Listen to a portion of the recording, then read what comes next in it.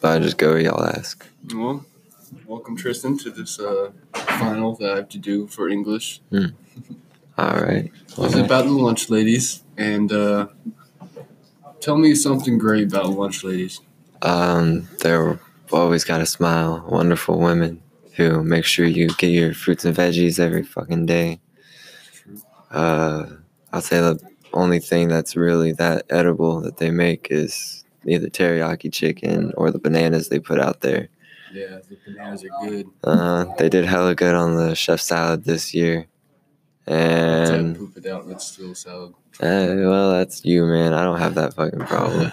You might want to get that checked out. Probably. But sometimes they got grapes. That's pretty chill. I like grapes. Nice. I don't like any of the other food they really have. I'm not gonna lie.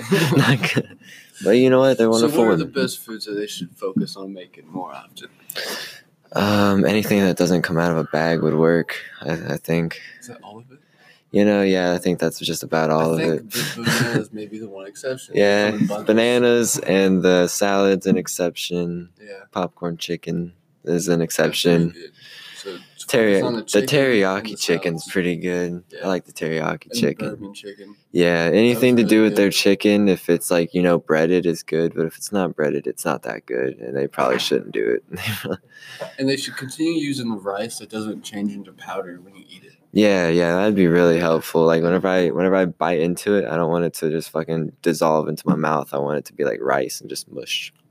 Yeah. Sounds good. I like milk.